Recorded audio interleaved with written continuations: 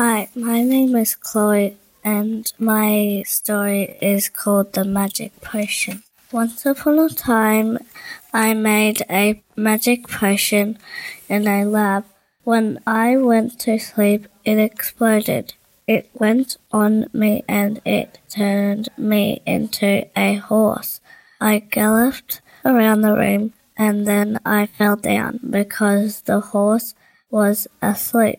The horse made another potion and then it turned me into a person again. And I lived happily ever after.